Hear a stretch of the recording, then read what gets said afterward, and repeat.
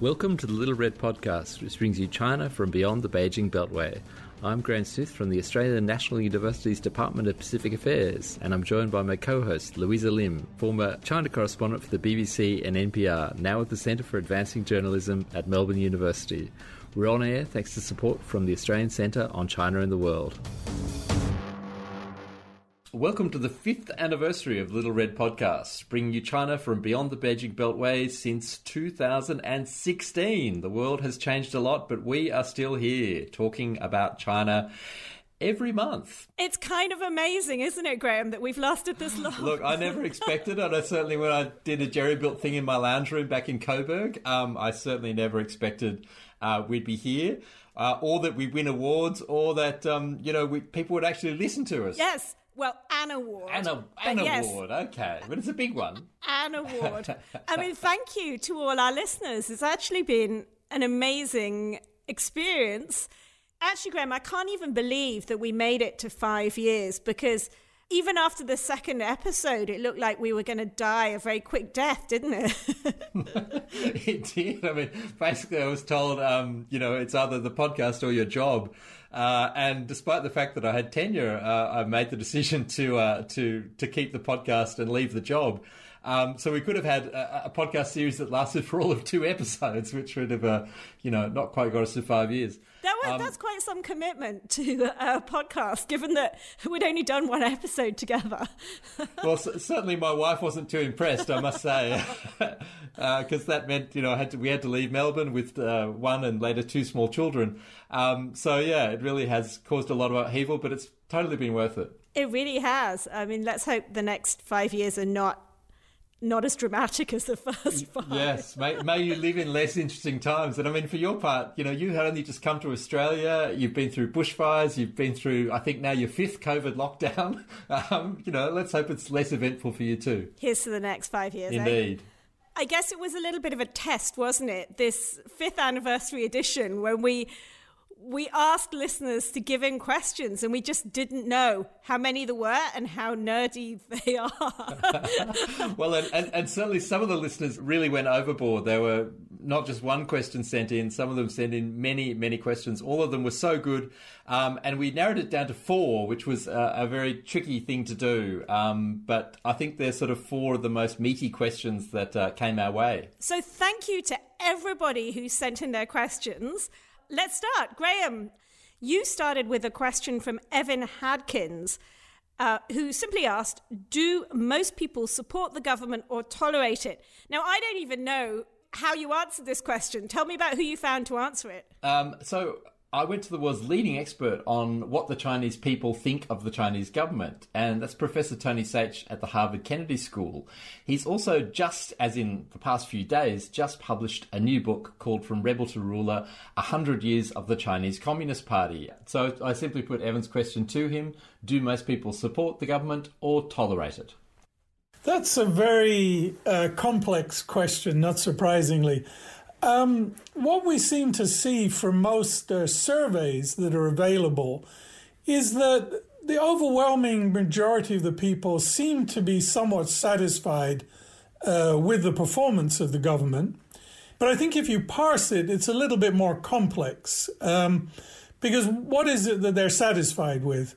Well, they seem to be satisfied with the range of things in the policy realm that are to do with grappling now with corruption, with even providing better public services.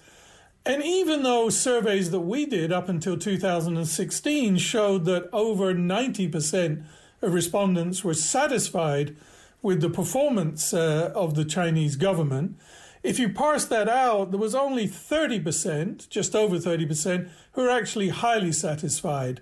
And the rest were kind of, it's kind of okay, and we support it. But of course, that does lead you into a question about performance legitimacy.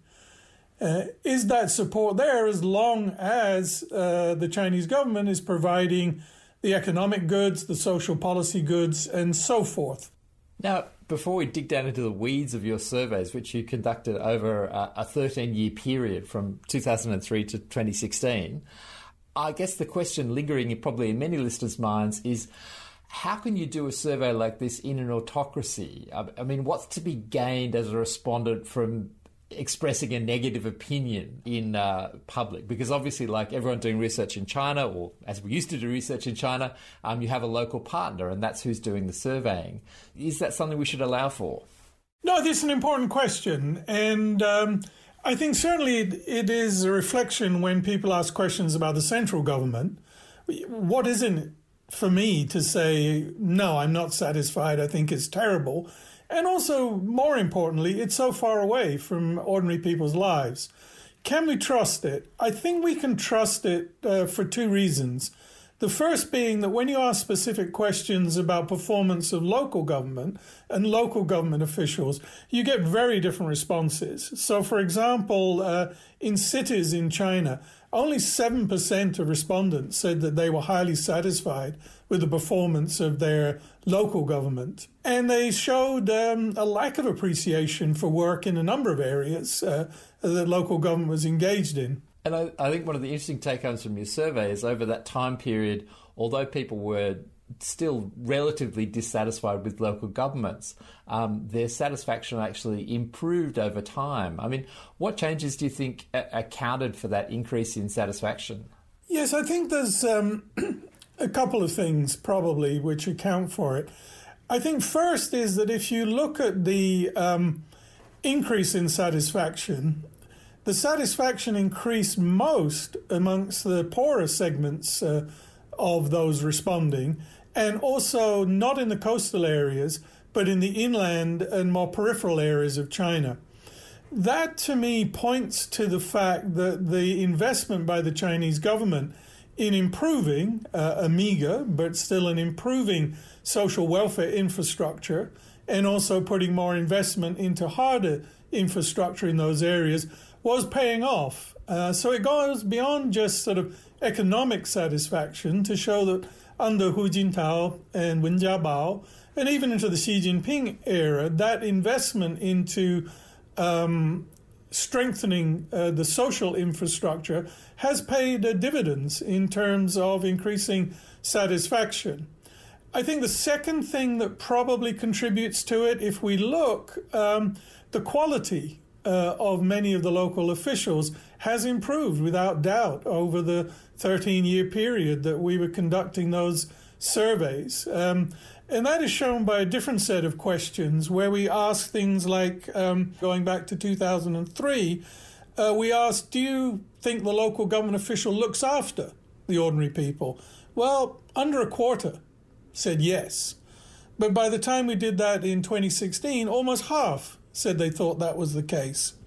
And one other thing, this is very much in the weeds, I noticed that there was a really sharp rise in people saying that their officials looked after the local area. And this is something that they rated them very poorly on in 2003. I mean, what's happening there? Are these local officials starting to speak in local dialect and almost behave like politicians who say, yeah, I'll protect your interests against Beijing or against the province? I mean, is this sort of thing going on? I'm not sure they're going out and cuddling babies and sort of, shaking people's hands and so on and so forth as we would see. But I do think that probably what is more likely is that with the increasing pressure from the centre and more funds being available to provide some of the social services and, of course, the big infrastructure spending which has taken place, that many local citizens may have seen in their perception a quality of life improving at those times. And of course, they may ascribe that then to better performance by the local government officials. Because we know one of the continual issues related to China is, the mountains are high and the emperor is far away.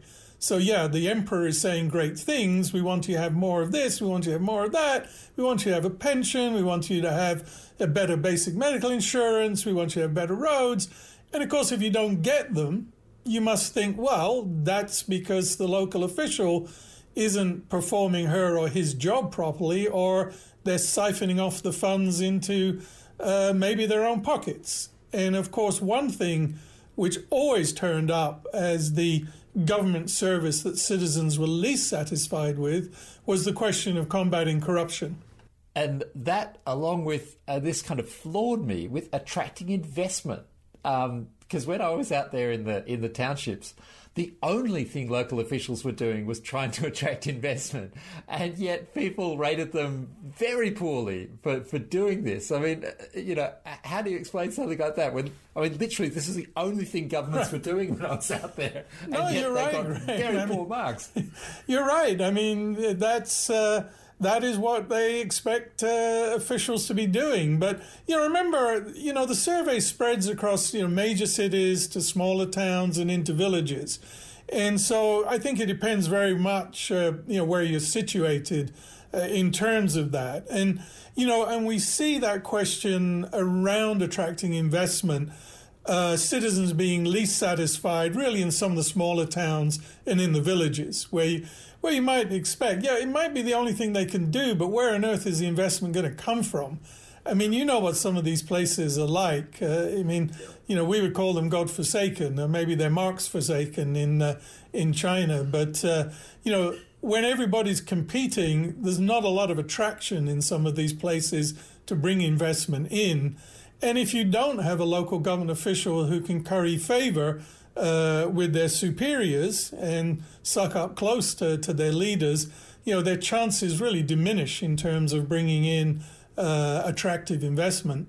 Presumably there are still people within China doing surveys. What are they picking up about Xi Jinping's government post-2016? I mean, how did people react to Xi Jinping giving himself basically a mandate to govern for life? Well, I'm not sure that ordinary folk, if you want to call them that, that's really a primary concern for them. I mean, what our surveys really were about were bread and butter issues. Is the water coming? Is the electricity on? Am I getting my medical insurance? And I think on those questions, what we see from Chinese surveys that we've been able to access subsequently, they're not a lot different from what we found. That people tend to trust. They tend to have a relatively high level of satisfaction with the central government. And that brings us back to one of the points we touched on earlier, this question of performance legitimacy. And does that mean if the economy begins to fade and the government has less largesse to dispense, do citizens become less dissatisfied than the way they appear to be in our surveys and from what I have seen of Chinese conducted surveys subsequently? So that was Tony Saich at the Harvard Kennedy School of Government. And how interesting. So I think it really shows the adaptiveness of the authoritarian government. What he's basically saying is people not only tolerate the government, but they increasingly support it, especially the poorest segments, because they're seeing it working for them, right? Yeah, and it's fascinating, and I love it because it's a counter to this narrative that you always get about the Hu Jintao era as kind of a lost decade. Because what I was seeing out there is that building roads, getting people health insurance was actually working and improving people's satisfaction. So the Hu Jintao era, not a total dead loss. Yeah. So now, Louisa, onto yours, and I'm really looking forward to this. It's about this trend that seems to be taking off in China, whereby people are getting kitted up in what they're calling traditional Chinese dress, or hanfu. Here's the question from Erin Chia. The hanfu revival within China has been described as a racial nationalist movement, whereas others have defended it as nothing more than a fashionable trend. Also noteworthy is that the craze is not restricted to the mainland PRC, although it would be interesting to see if it really originated from China. What even is hanfu? Is it a modern trend driven by fantasy, or is there some kind of lineage that the clothing can claim? So who did you find to take that on, Louisa? So I'm really lucky to be working in the same institution as Antonia Finane, who's an honorary professorial fellow of Chinese history at the University of Melbourne. She's done a lot of research on textiles. She's written a book called Changing Clothes in China. I believe she's writing a book now on the history of the Mao suit. So when I spoke to her, I began by asking her to describe actually what is hanfu and what does it look like? Well, to an outsider, it would look like costume dress-ups. For adherents of the hanfu movement, it is an ethnic form of dress. So the Han in this refers to the Han people as opposed to the Han dynasty. But in practice, quite a lot of Hanfu are taken from historical research into clothes worn during the Han dynasty, which looks for a girl would look like something like a wraparound garment, top with very wide sleeves, worn over a loose flowing skirt. And for men, it's kind of baggy trousers and tunics. It looks very, I mean, let's be honest, it's super photogenic, isn't it? Well, it does. And there are various sorts of specialists in this area. If you go onto the Hanfu sites, you'll see, quite a lot of detailed conversation sometimes about the exact designs of a particular costume from a particular period.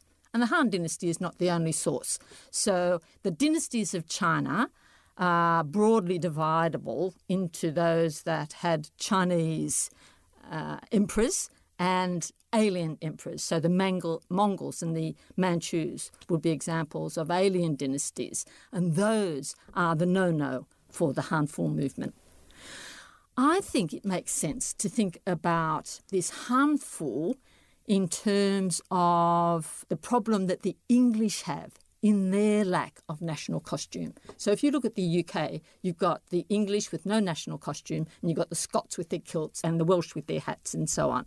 So these Han ethnic people feel that, unlike the Tibetans or the Uyghurs or the Manchus or any of the other, 55 minority peoples, that they don't have an ethnic costume. What happened to their ethnic identity? This is the core problem for them, and it's what sort of has fueled the Hanfu movement in many respects. That is so interesting, because I actually didn't know any of that. I just assumed it meant Han people as opposed to Han dynasty.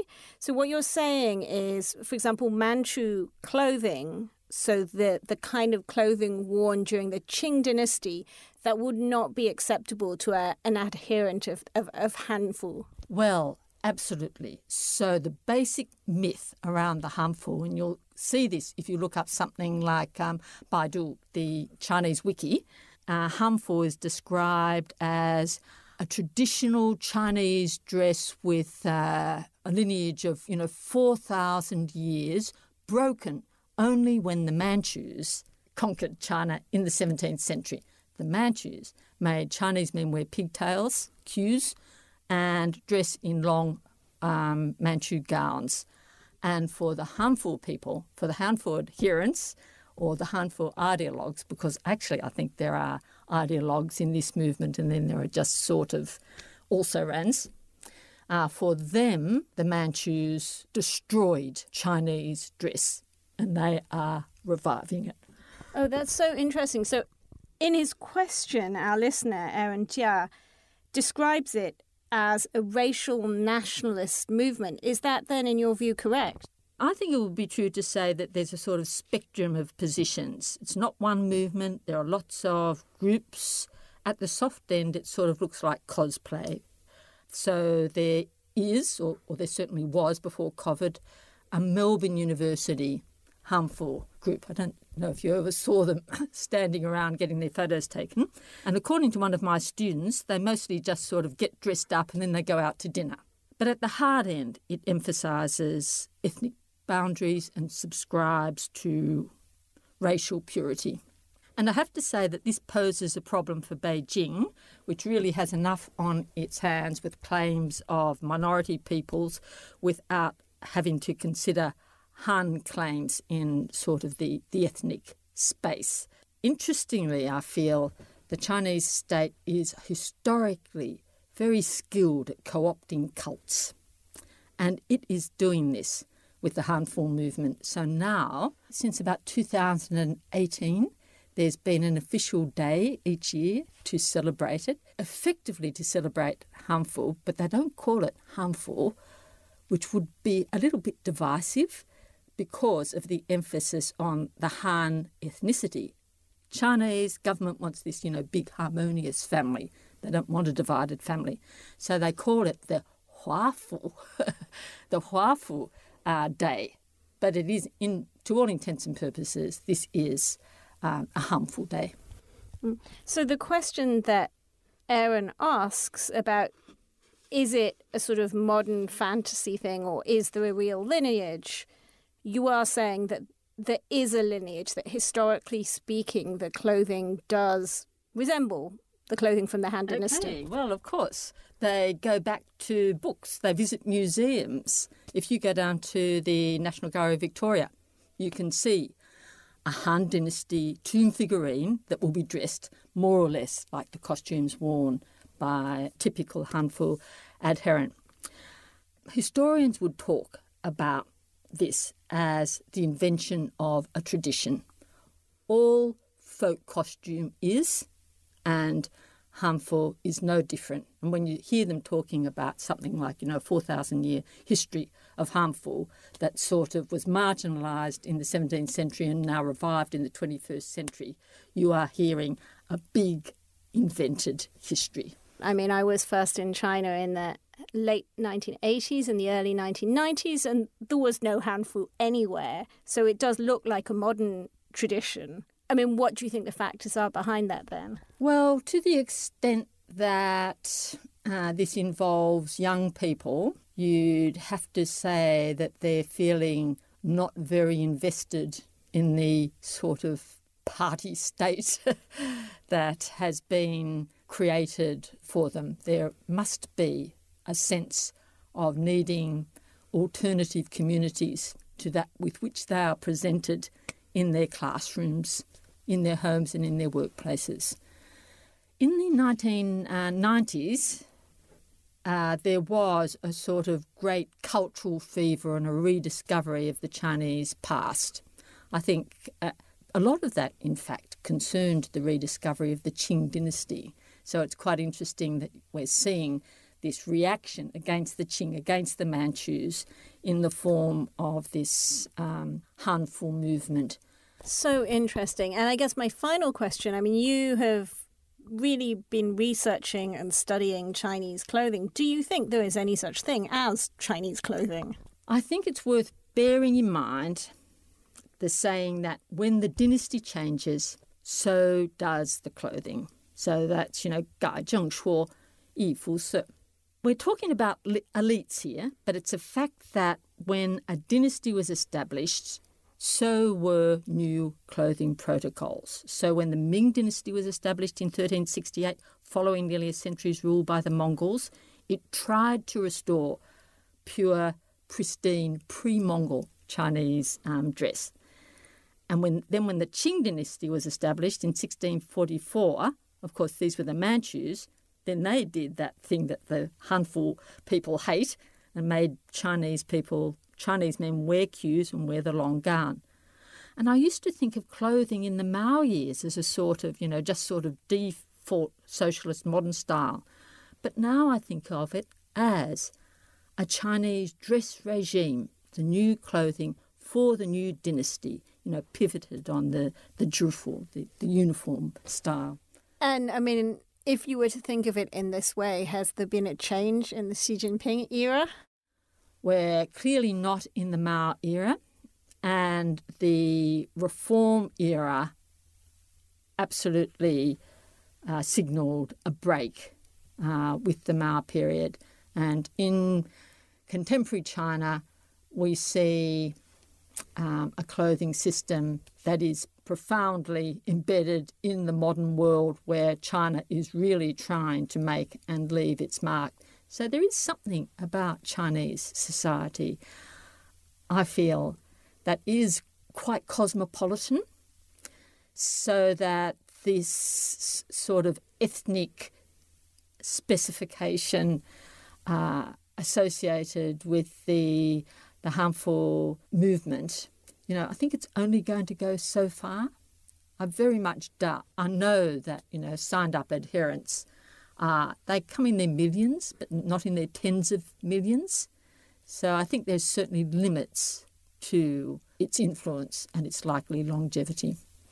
Louisa, that was absolutely fascinating. I had no idea about any of that, I must say. And as someone who as a child was forced to wear a kilt and engage in Scottish festivities, I'm really tickled by the idea that there's now a festival, a Huafu festival, where the state tries to channel this kind of new patriotic dress. I mean, were you aware of any of this? No, I wasn't. So, I mean, thank you to Antonia Finane for this incredible sort of 10-minute long masterclass in the history of Chinese clothing. It's just amazing. I really had no idea that there are millions of people doing this. Is just nuts. Okay, let's move on. Third question, and this was a super nerdy one. It was from Peter Neville Hadley, who deserves a mention because he submitted not questions, but essays, and quite a few of them. I won't read the whole question because it was so long, but the beginning of his question read, why isn't anyone commenting on the infinite elasticity of Chinese statistics? That no statistic coming out of China that cannot be independently verified may be regarded as true or indeed as anything else other than an indication of what it is the party wants us to believe. Now, you took this question. Who did you take it to? Well, look, I must confess I'm a stats nerd from way back, so I was delighted to find that someone had written a history of statistics in China. So I went to Arnab Ghosh at Harvard University, who's the author of... Another Harvard person. I know. We're so Ivy League. And this book came out with Princeton University Press as well, so we're just Ivy League all over. And his book is called Making It Count, Statistics and Statecraft in the Early People's Republic of China. And what was your first question?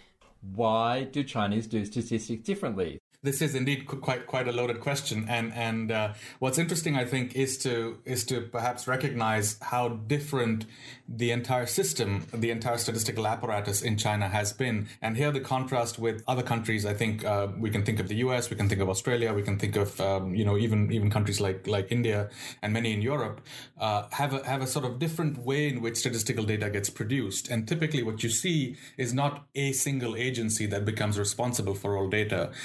You see a whole range of agencies, many of them governmental, many of them outside the government at universities, sort of private agencies. What you see in China, really, and this is true since 1949 itself, is that there was one centralized statistical agency. No one else was allowed to collect data. No one else was allowed to disseminate data. To the extent that agencies, a particular, say, unit, a particular industrial unit, a particular village was collecting data, it was within this particular system.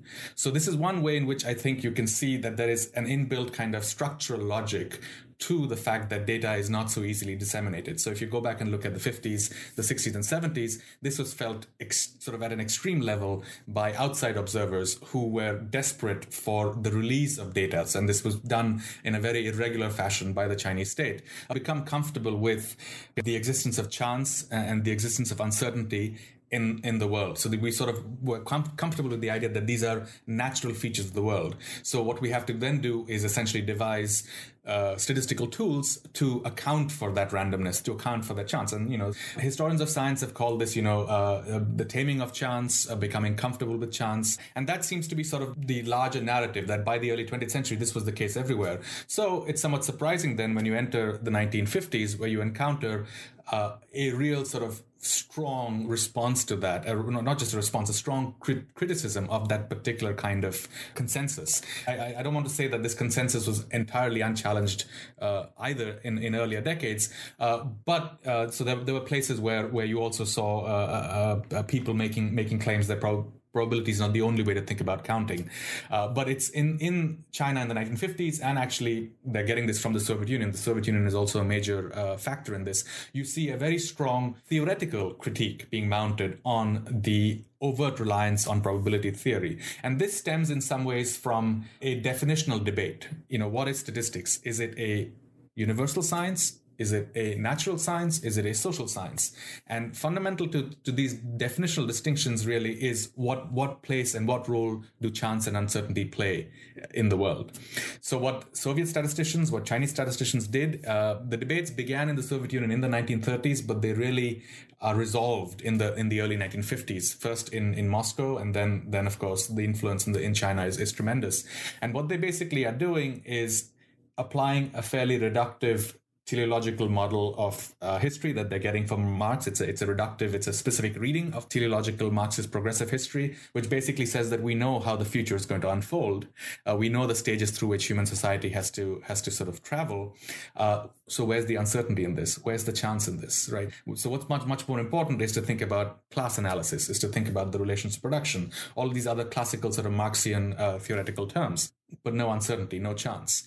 But what that means is you end up with essentially methods that are essentially either exhaustive in nature. So you end up with the census method. The only way to count something is to count it exhaustively, count every instance of whatever you need to count. Or you end up doing a certain kind of sampling that is not randomized. So it ends up being fundamentally qualitative ethnographic kinds of research. So it's a very different understanding of what the relationship between the natural world and the social world is, and the fact that the social world has a different set of laws where chance and probability really do not operate. And I love that the term for it is exhaustive analysis, because when I read about it, I feel exhausted thinking about literally 200,000 people out there trying to count everything. Absolutely. But there was also this really interesting point in your book, and I wonder if this is sort of fundamental to how statistics have gone in China, where a call was made, look, we want numbers quickly, accuracy, leave it by the by. Yeah, so this became a real sort of, things reached sort of a critical point by about 1956, 57. You have to essentially count exhaustively. You build a system, as you just said, 200,000 people reporting from the county all the way up, the cooperatives, and then eventually the communes by 1958, all the way up to Beijing. So here again, it's interesting. In certain parts of the economy, this works relatively well. So if you look at the industrial sector, a much smaller part of the economy in the 50s, it's easier to have a system of periodic reports, say bi-weekly, monthly, quarterly, 6-monthly, that can be filled in because, an industry is fixed in space, it's localized, and it's relatively easy to track. So it seems to work somewhat okay in the industrial sector. But by 1956, it's in the agricultural sector that the wheels sort of really come off, because given the scale of the country, given the diversity, the regional sort of the climatic diversity, the geographic diversity, and then, of course, the kinds of crops that are grown, it just became impossible to be able to implement this kind of very rigorous, periodic, exhaustive enumeration that this sort of system or model called for. So what you start seeing is, on the one hand, tremendous delays that come into the system. So then there are complaints from provincial leaders and, of course, eventually from leaders in Beijing at the Planning Commission, at the Stats Bureau, that we are not getting the data in time, right? And then people from below are basically saying, well, we can't supply this data in a timely fashion. And by the mid-50s, you have another sort of confounding issue, which is that in order to try and promote statistics as a major element of nation building, of national construction, to use the translation of the Chinese term, there's some kinds of propaganda that's mounted that actually incentivizes the production of statistical tables. So you have tables that are being produced, but they're being produced without always enough attention to accuracy, because you have this incentive to supply them in a timely fashion. So by 56, 57, this tension becomes acute enough. On the one hand, you need data. You need accurate data. On the other hand, you need data in a timely fashion. But these are really at loggerheads to each other. So Shui Muqiao, who's the director of the Statistics Bureau in the 50s, he basically comes out in 57 and says, you know what, this is a real problem, but in order to get the data on time, it's okay. You can carry out some degree of estimation. And as I sort of argue, this in some ways, you can think of this as letting the cat out of the bag. And then it sort of leads to potentially much more estimation being a sort of central part of the system. It's a desperate attempt in some ways to resolve it. I'm curious to sort of bring this into the present day. Exhaustive enumeration, you need it for things like census work. But beyond that, is it dead as a discipline, or has the arrival of big data made it tempting, if you like, for Xi Jinping's government to return to the idea that they can count everything in the haystack rather than just a sample? So I think in some ways that the dream of total enumeration is, I think I've called this, I've labeled it such, has returned. It's returned with a vengeance, precisely because of what you have described, because of the both the qualitative leaps technologically that we have undergone in the past, say 10, 15 years, but also which have then led to quantitative leaps, right? So that whether it's data collection, data storage, our ability to process that data, and that I think is bringing back these dreams in some ways that you saw in the 50s. There are some interesting differences. You see, the actors who are collecting the data, who are using the data, are not just states anymore. What is really distinctive now, of course, is the intermeshing of private and public concerns.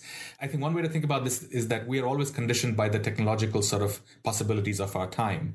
So in the 50s, of course, we were conditioned by the new technologies that emerged, probability theory, mathematical statistics, and its applications, allowing for all sorts of new imaginaries to be possible. Big data is doing that today. What's interesting and new about the big data moment is in some ways this tension between the way in which we have used data. With a lot of big data and a lot of data science, what we're seeing is that we are collecting data at such scale that we can actually predict without necessarily building causal models. So we can develop essentially algorithm systems that are predictive without being inferential. If we cannot ascribe motive, then how do we judge the outcome? Of course, data scientists and a lot of corporations will tell you, we don't care. If we can predict consumer behavior, we can come up with the best kinds of products. And that's what we're interested in, and that'll generate profit.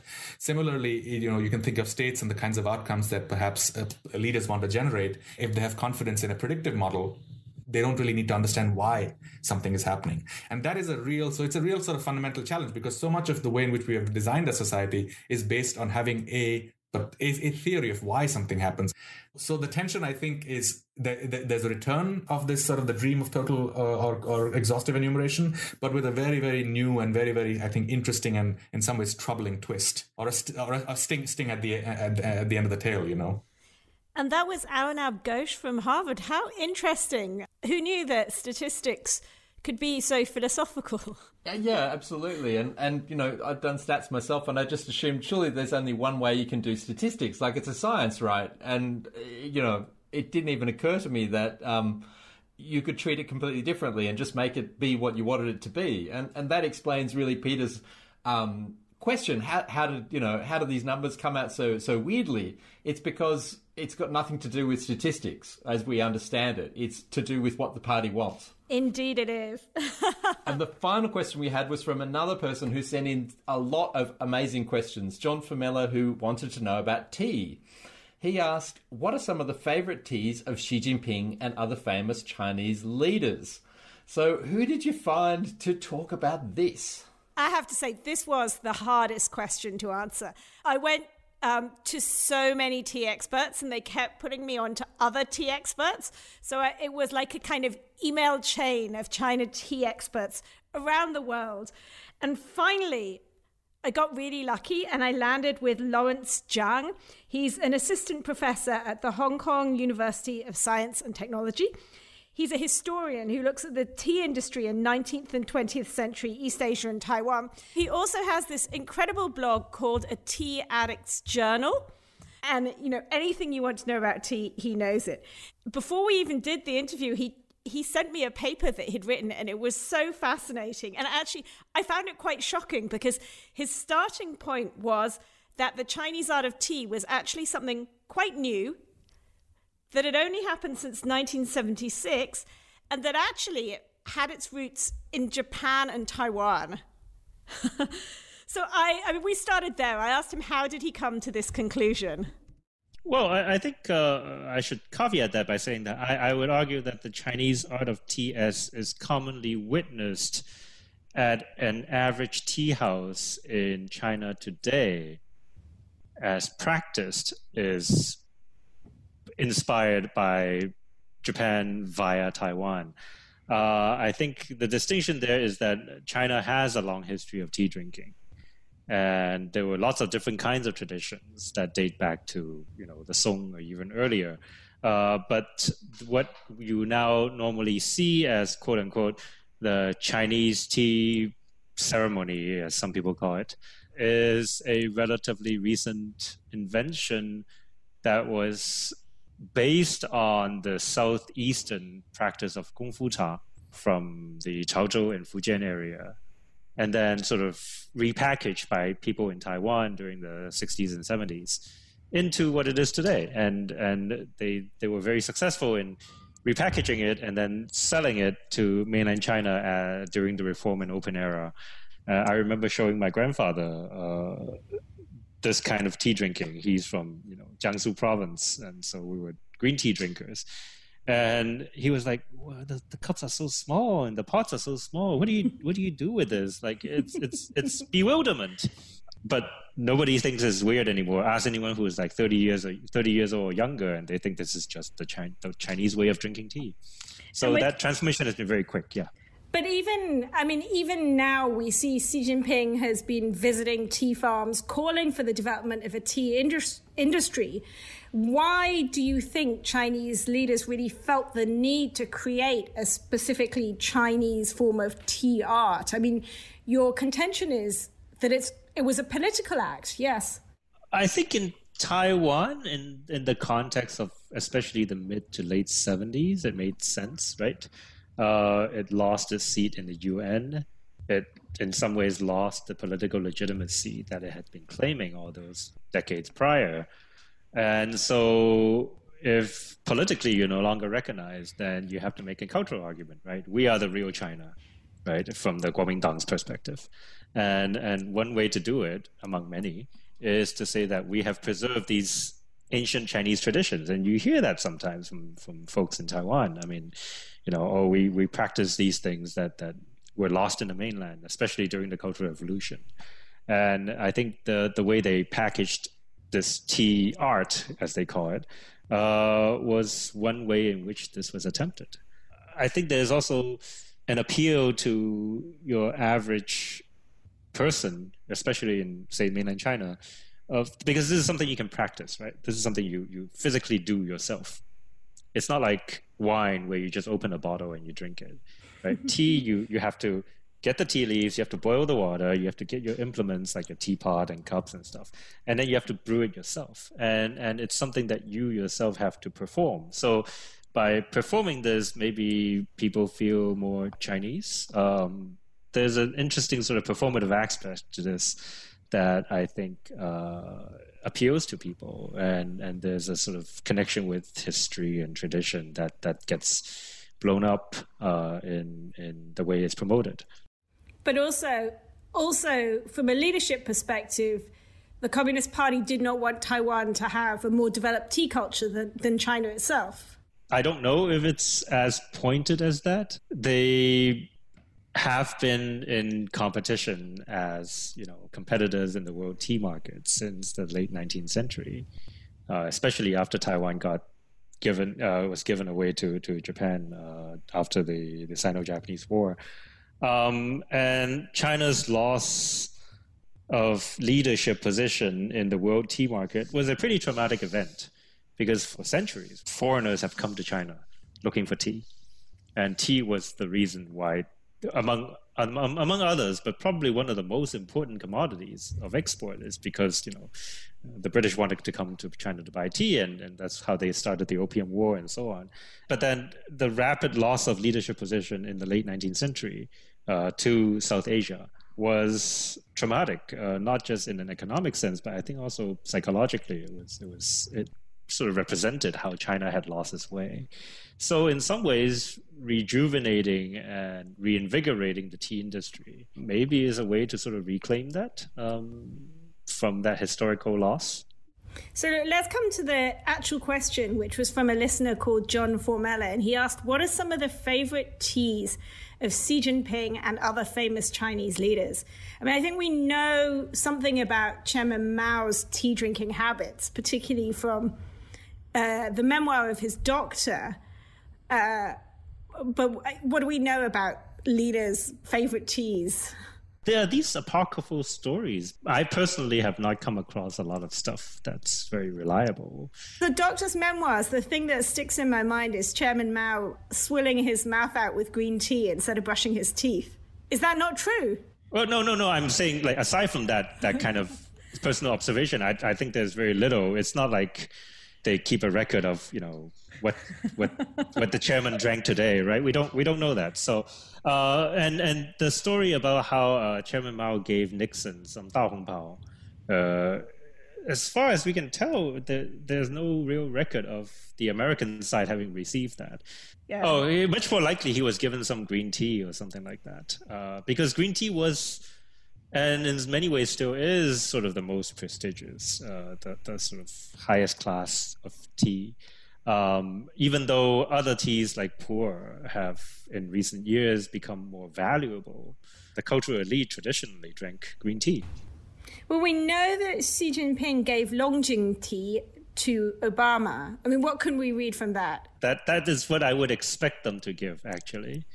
A refined green tea that is sort of maybe not quite special, but defined by geographic origin on a certain level. And so this is very Chinese, right? You can't find proper Longjing tea anywhere else. But for something like a gift to a foreign head of state, yeah, green tea makes perfect sense. And let's talk about those. That's one annual event, the 2 sessions, the parliamentary sessions, where tea really plays this kind of quite central role in the ritual. You know, we see all the leaders sitting down and then people coming and serving them tea. And it was in the headlines that there was this change, the tea drinking ceremony in the Xi Jinping era. Before, women poured the tea to everybody. Now the main leaders have their tea poured by men. And Xi is the only person who gets his mug changed every time. Sometimes he even has 2 mugs. I mean, what should we read from that? I mean, I personally don't know. I'm not someone who, this is almost more obscure than criminology, trying to figure out what's going on by reading number of mugs on the table. We're reading the tea leaves literally. You don't even know if there are tea leaves in there. One could be a mug that has tea in it, and another one just be water. He just wants to get hydrated without getting too caffeinated. She has his preferences, and it gets filled. Makes perfect sense, yeah. But to answer John's question, it's clear that Xi Jinping is thinking about tea, right? That he's the only person in the Great Hall of the People that gets special treatment in this way. Yeah, probably. I'm sure his wishes get fulfilled in that sense. And he spent a lot of time in Zhejiang, I think, when as a provincial official, and it's a tea producing region. I'm sure he's very familiar with lots of good tea. So it would make sense that he has, more special preferences. And I actually read that when he was based in Ningde Prefecture, he made 4 specific visits to Tanyang village, which is famous for this Tanyang Conggo tea. And now he's proposed to develop the tea industry with local characteristics by grading tea leaves and introducing large-scale planting and scientific management. Are we going to see sort of leaps in the tea industry under Xi Jinping, do you think? That wouldn't be a bad thing, to be honest. He also recently visited the Wuyi Mountains, I think, that region in Fujian, in northern Fujian, and also made some speeches about reforming or at least improving the tea industry scientifically. The Chinese tea industry has always been kind of troubled in the sense that it lacks a lot of regulations that you might expect from other kinds of similar industries elsewhere. There's no real sort of appellation control. So you can just slap a name on something and there's very little repercussion for selling fake tea. There's fake teas abound, or bad quality teas abound. Quality control is an issue. There are lots of small producers, which does make for a more diverse sort of marketplace, but conversely also causes quality control problems, as small producers have trouble sometimes keeping up or try to find ways to sort of do things via shortcuts. So some kind of government policy that tries to maybe rein that in and regulate it a little more might be a good thing for everyone involved. Louisa, that is an absolutely fascinating interview. Although I can top Xi Jinping's 2 glasses of tea. When the one time actually was in the presence of a Chinese leader was when Jiang Zemin was at Tsinghua University, and his teacup got changed 3 times, and then he came out with his own mug. That probably had to do more with a fear of being poisoned than the tea. But I mean, after all this, do we know what Xi Jinping's favourite tea is? We do not. We actually have no idea. And that was actually interesting you should say security, but that was one of the reasons that was cited for the switch in the gender of tea servers for the top leaders in the Great Hall of the People. So yeah, apparently that too, the type of leaf they're drinking, might also be confidential. So I guess the big question is, we promised a prize of Barbara Demick's book, Eating the Buddha, for the best question. I actually have 2 spare books. Who do you think they should go to? So does that mean we get to give away 2 books? We do. Oh, how generous. Well, look, how about I pick one and you pick one?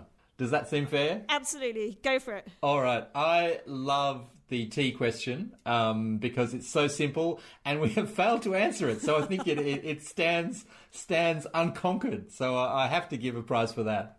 And if anyone does know the answer, please write in and we'll find another book to pass out.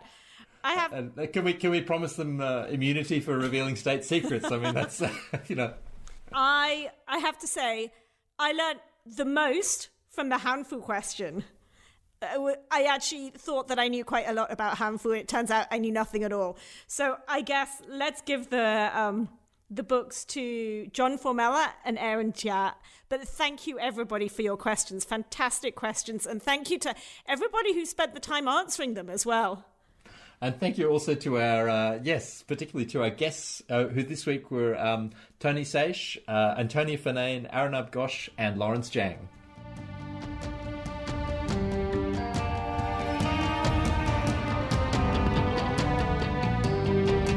You've been listening to the Little Red Podcast, bringing you China from beyond the Beijing Beltway. We're on air thanks to support from the Australian Centre on China in the World.